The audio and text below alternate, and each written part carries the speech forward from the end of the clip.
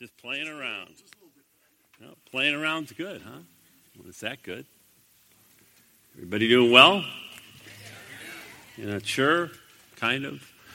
If you're new here, it's great having you here. We certainly do like to celebrate Jesus. Obviously, everybody wants to know who's going to win the election, right?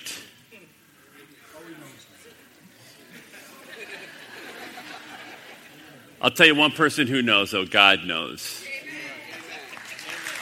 And the only thing I'm really going to say about it, there's a phrase I think we were going to put out in the front of the church, but if you're not happy with the elephant or the donkey, then try the lamb, right? Right. So. But on a more serious note, we are going to show the atheist delusion, and I'll tell you, if you want to see this country turn around, what's most important is that we share the good news, because that's what transforms hearts. And so we're going to have a great opportunity, not this Friday, but the next Friday. We're showing the atheist delusion. It's very well done. It's a little over just an hour. And what I want to challenge you to do is pray about, because remember, God desires that none should perish, all right? He desires that none should. That includes your neighbors and your co-workers and some family members. Pray about one person you could bring and sit next to. So I'm not asking you to save everybody, but just pray about one person that you could bring, all right? And that you would sit next to. It's free. Everything's free. There's going to be free hot dogs, free nachos, free, whatever. Popcorn, candy, soda. So whatever your heart's desire, it's going to be there. So there's no reason, that a person wouldn't come. And so it's going to be a tremendous opportunity. This is really well done, the atheist delusion. So I'm challenging you to pray about and to bring one person to this. Also, do want to remind you, Thanksgiving is coming up. And, holidays can be a rough time for people. And that's one reason why we began to open the church up for Thanksgiving, because we didn't want to have anyone not have a place to go. So I think we're going to be having it from like 1 to 3:30. So if you know of anybody, you're welcome to join us. But if you know of anybody that does not have a place, please, there's a sign-up sheet in the back. I think Jeff mentioned this. We do need, a number, but we would certainly love to have them, all right, and you also. So remember, there's a sign-up in the back. All right, I don't know about you, but I kind of like to walk through cemeteries. Anybody like to do that? All right. Well, everybody knew I was a little strange, but all right. I guess that settled that. But there's a lot of interesting things you can learn, by the way, if you go through a cemetery and reading the tombstones. And there was this one pastor, he's as weird as I am. His name is Walter Chelberg, and he was walking through a cemetery. He read this tombstone. It said this: Jane Smith, she lived with her husband 50 years and died in a confident hope of a better life. That's actually that's a real tombstone. One thing I guess we do know about Jane Smith is that her marriage probably wasn't that good, all right? It just obviously didn't meet her expectations. Well, enough with the silliness. This morning I'm going to continue our study in the book of Philippians. And I want to look at a short prayer, but it's a very powerful prayer. And so I've entitled the message this morning, A Great Prayer. Father, I just thank you for everyone that is here.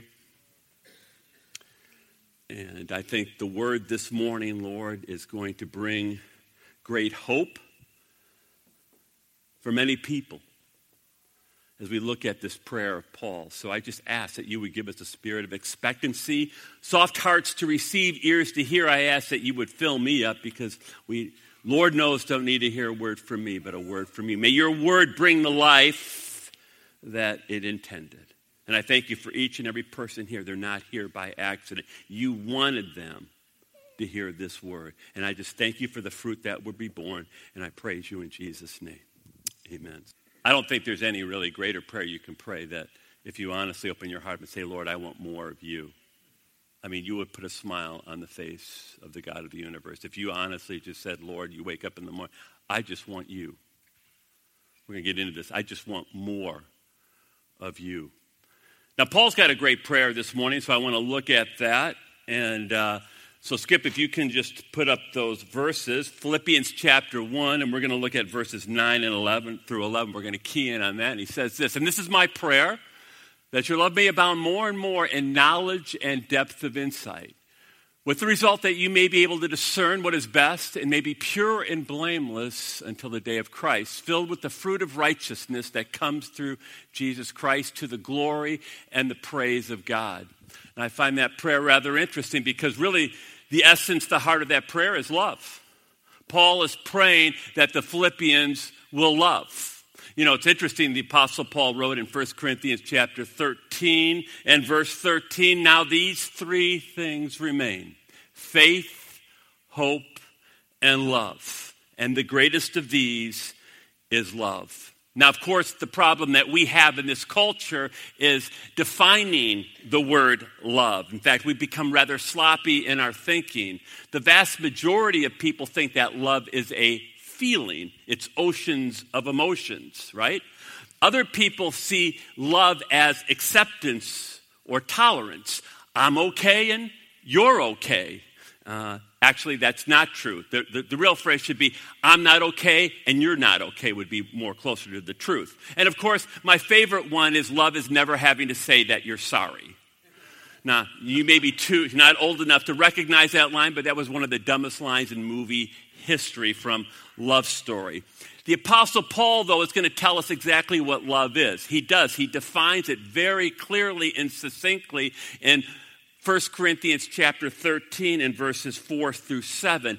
Basically, he says that love is a verb, but I just want to go through it very quickly again to remind us about what love is. So if you have your Bibles, you can certainly turn to 1 Corinthians 13. And by the way, these verses we ought to know backwards and forwards. This is the essence of Christianity. This is who Jesus Christ is. It says that love is patient. Skip, can you put up the picture? All right, that's enough said there. Some of you need to think about it. You'll get it. All right. Then it says, love is kind. Love is kind. That probably wasn't very kind. All right. So, see, that was an example of not being kind. Kind is actually practical. It does something beneficial for a person. So love is patient. Then love is kind. Love is not jealous, it might say, but actually the real Greek word is love is not envious. That means it does not envy your neighbor's house, spouse, blouse, birdhouse, or any other house for that matter, okay? Just so we get that one straight. Then it says that love is not only patient and kind or envious, but it is not boastful. That means that love does not blow a lot of hot air around about itself. Literally, you know what the Greek says? It says that love is not a windbag. You know any windbags? Yep, you might know some windbags. All right. So then it says also love is not proud. You know what that means? It means that love does not think it is better than other people. Love does not think it's better than other people. Love is not above the law. You can think about our politics there, all right? But we won't bring that into it. It also says that love is not rude. You know what that means? It means that love respects people. Love is not a jerk, is what that is really saying. It also says that love does not demand its own way. What that means is love is not selfish. Love thinks of the other person. You know, I was once meeting with this guy. He was having marital problems, and he, finally got exasperated with me. He goes, why am I the one that always has to go first and be selfless? And I said, could you imagine Jesus saying, Papa, why is it? Why do I always have to be first? Why do I always have to be the one to sacrifice first? And kind of got the point there. Also says that love is not irritable. That literally means that love is not a hothead. Skip, you can put the picture up. I think you get the point there. It also says that love keeps no record of wrongs. What that means is love forgives. Love forgives. Love does not hold a person hostage because of what they have done wrong. Love does not, in an argument, when you've forgiven what they had done previously, in the heat of the argument, you don't throw it back in the person's face. What terrifies me, we don't have time this morning, but in Matthew 6, Jesus says, if you will not forgive, If you will not forgive others, the Father will not forgive you. I'll tell you, that thing terrifies me, and I hope it does terrify you. It also says love does not rejoice about injustice. That literally means love does not rejoice about evil. By the way, that would have to do with what you're watching on television, what you're reading, what you're listening to.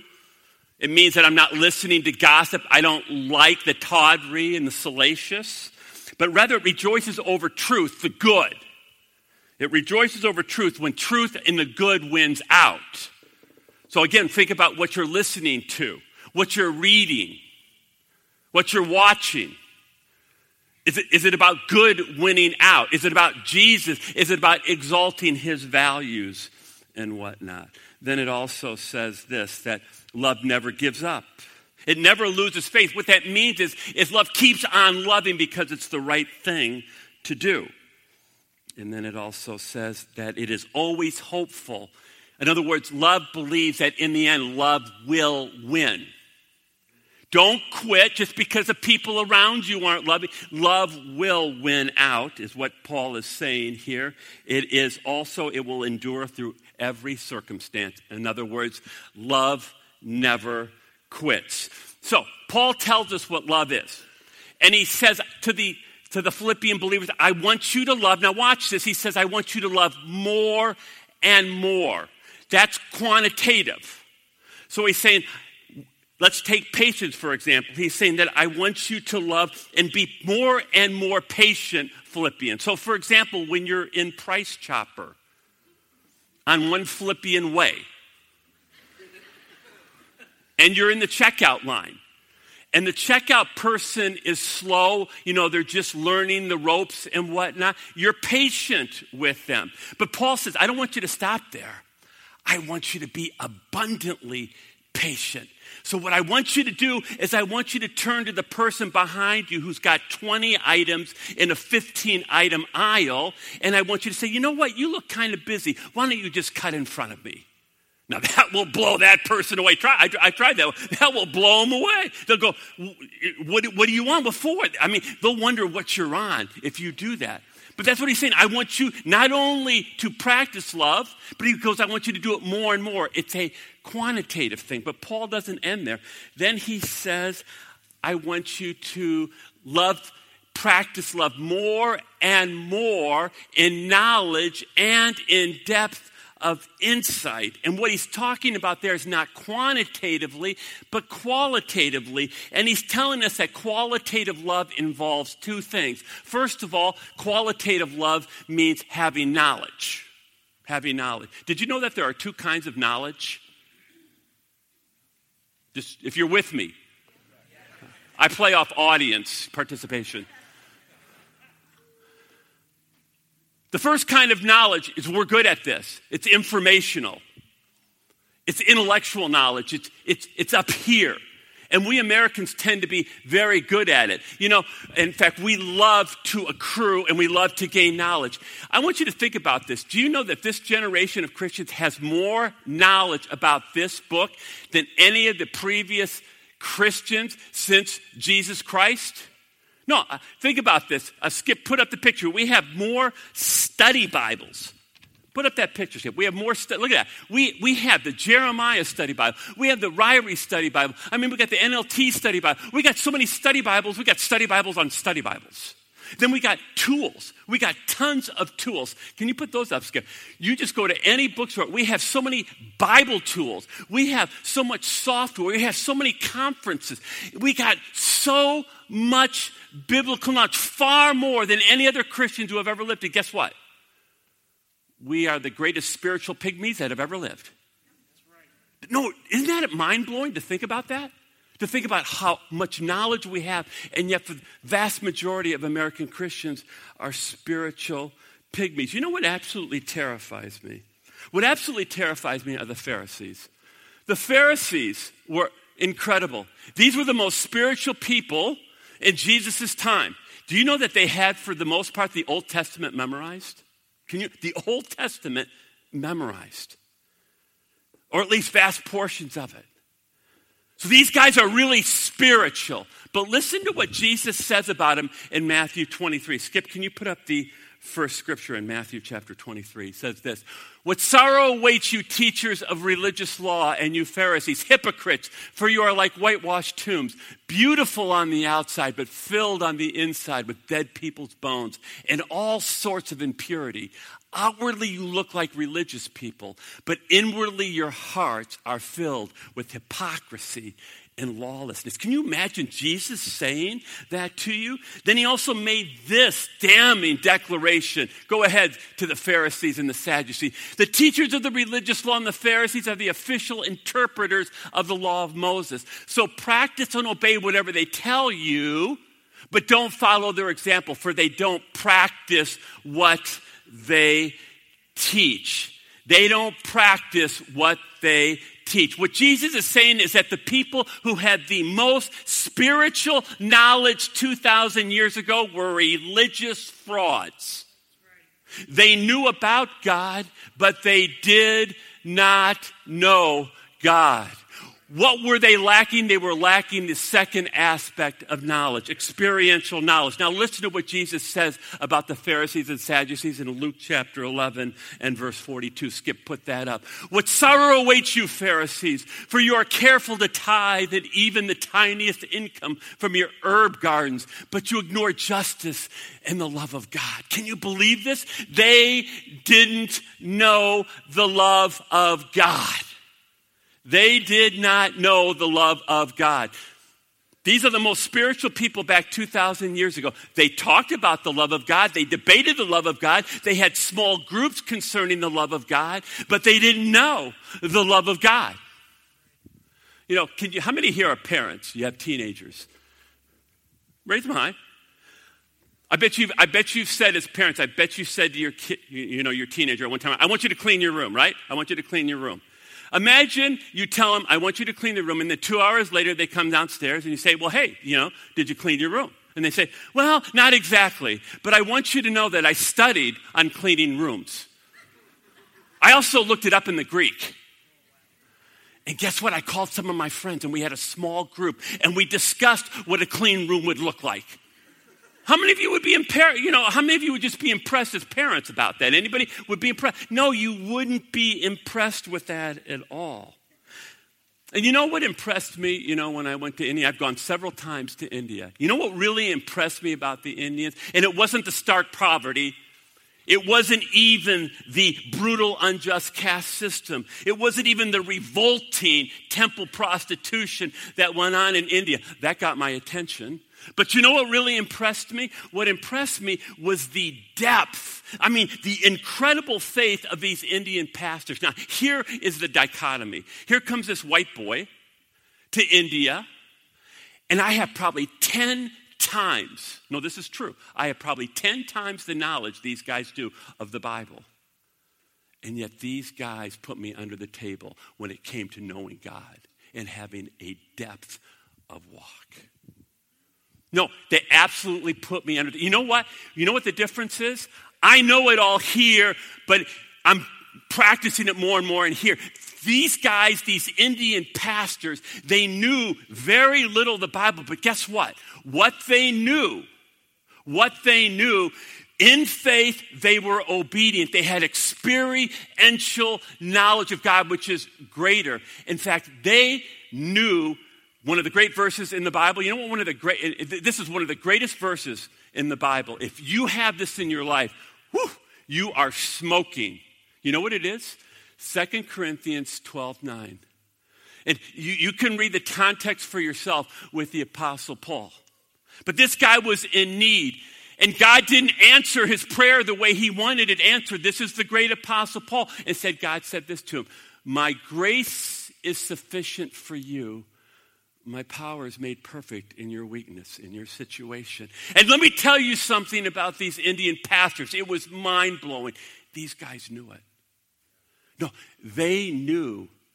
They don't live in fear. See, most of us live in fear. You know why we live in fear? Because we're not sure that God will be there. These guys knew. They've experienced the sufficiency of grace. They know that God's enough when they are sick. They know that God's enough when they don't have anything on the table. They know that God's enough to supply for their family. Wouldn't it be great if you knew that you knew that you knew? These guys knew it. See, they knew God. Well, we got to move on. So the second aspect of qualitative love is this. The first aspect is knowledge. He says that I pray that your love will grow more and more in knowledge. And then he says in depth of insight. That's the second aspect of qualitative knowledge. You know what that means? It means being able to take love, 1 Corinthians 13, verses 4 through 7, and practically apply it to your situation. The Apostle John, the beloved disciple, he wrote an incredible line in 1 John chapter 4 and verse 8. You say, well, what is that? Can you put it up, Skip? But anyone, now watch this, John says this, anyone who does not love does not know God. Wow. Anyone, now look what it says, who does not love, like 1 Corinthians 13 verses 4, you don't know God. You might think you know him, but you don't know him. And then it says, for God is love. No, that's mind-boggling because he's saying that God and love are synonymous. Do you understand what he's saying? He's saying that everything that God does in your life, now think about your situation now, everything that's happening in your life is founded in love. No, everything that happens, everything he does is founded in love. That's absolutely a mind-blowing thing. So if you want to understand God, now listen to me, you want to know God, you want to be like God, then 1 Corinthians 13 verses 4 through 7 needs to be literally, you need to become one with it. That's the only way you're going to understand it. God says, my ways are above your ways. My thoughts are above your thoughts. The reason what he's talking about is because we don't understand love. So I want to prove the point. I want to close with a very vivid illustration and example of just how God loves, because it's not the way we generally do it. So here's the example I want to give you. It's in Luke chapter 15. Now, don't let familiarity breed contempt here. We generally know this as the prodigal son, okay? But that's a lousy title. A much better title would be the perfect, loving father. Because you see, the prodigal son is not so much about the prodigal son, it's about how the perfect father in heaven loves. So, Skip, let's have the story. Jesus starts out like this. A man had two sons. The younger son told his father, I want my share of your estate now before you die. So his father agreed to divide his wealth between his sons. Now remember this. The father that you see here is a picture of God the Father who loves perfectly. All right? And he's got two sons. The younger son, I get this, the younger son comes up to him. He's probably 17 or 18 years old. The guy's cocky. He's arrogant. He's prideful. And he says, you know what, Dad? I really don't care about our relationship very much, but I sure do like what you got. Wish you were dead. You know, and I thought about that statement. You know, we can get after the younger son, but you know what the Holy Spirit drove in my heart? He goes, Frank, how about you?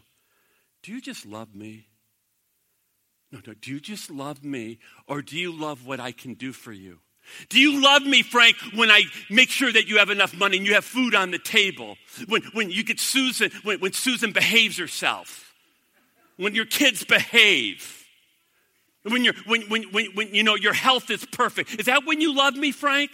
Or do you really just love me for me? No. You're going to be tested. Do you really love Papa just for him? Now here's the mind-blowing thing. You got a 17 or 18-year-old cocky kid. He says, I wish you were dead. I want the inheritance. What would you do? I'll tell you what I'd do. I'd slap him silly and then boot him out. You know what this father does? The perfect father. I want you to follow this thing through. The perfect father gives the kid his part of the inheritance, $1 million. How many of here would give your 17 or 18-year-old cocky kid, arrogant, rebellious kid, and give him $1 million? Well, he does. You know why? You know why he does that?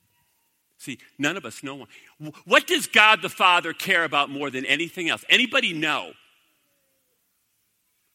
Tongues doesn't work here, all right? So or at least an interpretation. He loves relationship. He loves relationship. Guess what he doesn't have with his son right now? He doesn't have he didn't have a son. He does not have a son. So he's got to let him go. And he gives him, now listen to me, he gives him enough rope to hang himself. The kid may hang himself, but he's got to do it if he's going to have relationship. So watch what happens. Skip, put up the next. A few days later, this younger son packed all of his belongings and moved to a distant land, and there he wasted all his money in wild living. Wow, what a shock. This kid wastes his money in wild living. You know, it says that the son went to a distant land. What was he looking for? Anybody know? What was he looking for? I'll tell you what he was looking for. He was looking for what all lost people are looking for. There's an empty void in every person's life. It's called a black hole. It's a black hole. Let me ask you this question. Do you think there's anything out there that can fill that black hole in your life here? Anything? No. So there's nothing finite that can fill the black hole that's infinite. You know, anybody remember Bob Seger and the Silver Bullet Band? Kathmandu, all we got to do is go to Kathmandu. I don't know what he thought he was going to find in Kathmandu, but he thought somehow in Kathmandu he was going to solve the inner problem that he had, the inner void in his life. Trust me, he didn't find it in Kathmandu. This young punk, this rebellious son, he thought he was going to find it in partying. Skip, put it up. I love this. And about this time, his money ran out. A great famine swept over the land, and he began to starve. Do you think this young punk, this rebellious kid, this selfish kid, this prideful kid, he learned something about himself and people? I'll tell you, he did learn something. You know what he learned? Now, listen to me, especially if you're not a believer. Because I used to tell my kids this. The world's a tough place out there, and the world will never love you. They don't even know what it is. You're only good to the world in what you can give them and what you can produce. Oh, I played sports. You're a hero one day, ladies and gentlemen, and you are a goat the next. They don't care if you were a hero in game 2. If you're terrible in game 3, they will boo you. They will hate you. I used to tell my kids, I said, the world is a brutal place. Don't ever fool yourself. It's a dog-eat-dog world, and they will chew you up, and they will spit you out. And the moment you can't please them, you're done. You are gone. You know, and how ironic that this kid gets the exact same medicine that he gave to his father. Isn't that interesting? His friends treated him the exact same way that he treated his father. Skip, can you put up the next set of verses? Verses 15 and 16. He persuaded a local farmer to hire him. He's starving, and the man sent him into the fields to feed the pigs. The young man became so hungry that even the pods he was feeding the pigs looked good to him. But no one gave him anything. Now, let me tell you something. That is a great place for pride, rebellion, and arrogance to end up. You know why? Because it's the only place that pride, arrogance, and rebellion can be broken is in the pig pen. Is right in the pig pen. Now, why is it, if that's true, why is it so often we bail people out when they're in the pig pen? Rather than letting perfect love, the Father, do his work. How many here, does anyone here think that the perfect Father who loves didn't know where his son was? Anybody? I'm going to tell you he knew exactly where his son was. He knew that his kid was in a pig pen. He's connected, yet he leaves them in the pig pen. Why? Why does he leave them in the pig pen? I mean, here we are, we're in suburbia. What do we suburbanite parents do? Well, I'll tell you what we do. We jump in the car. We drive up to the pig pen. We open the car door. We grab the kid. Enough is enough. Quit being an idiot. And we rescue him. Why do we do that? Isn't it about embarrassment?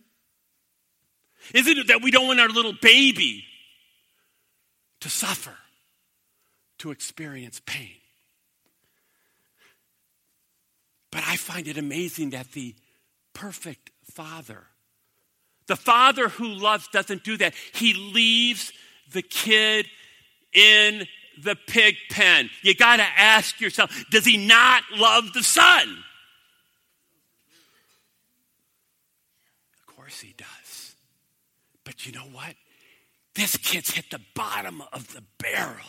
He's lost everything. And the father doesn't rob him of the one thing he has left, which is what? The dignity of choice.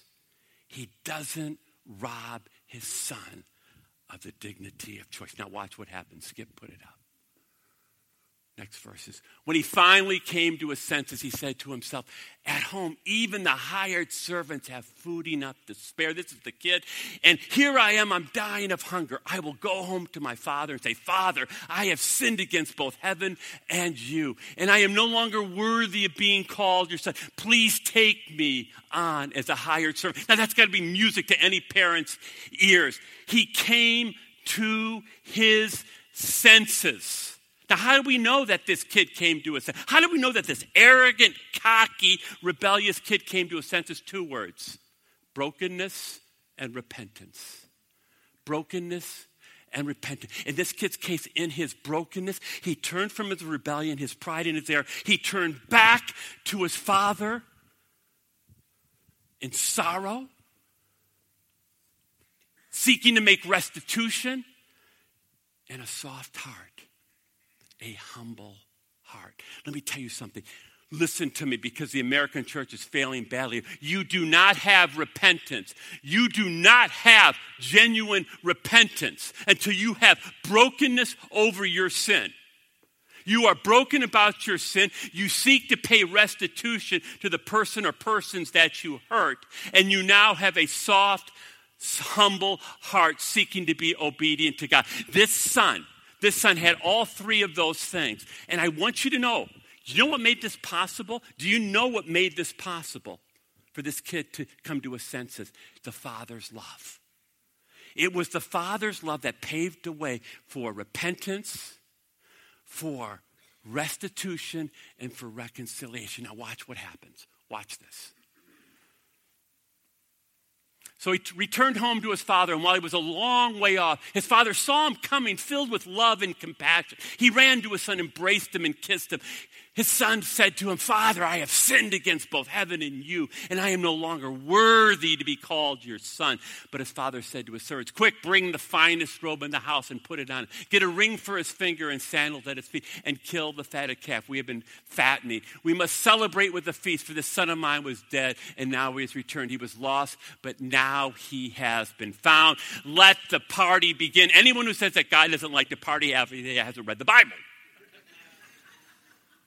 This is something to party about. This is a happy ending.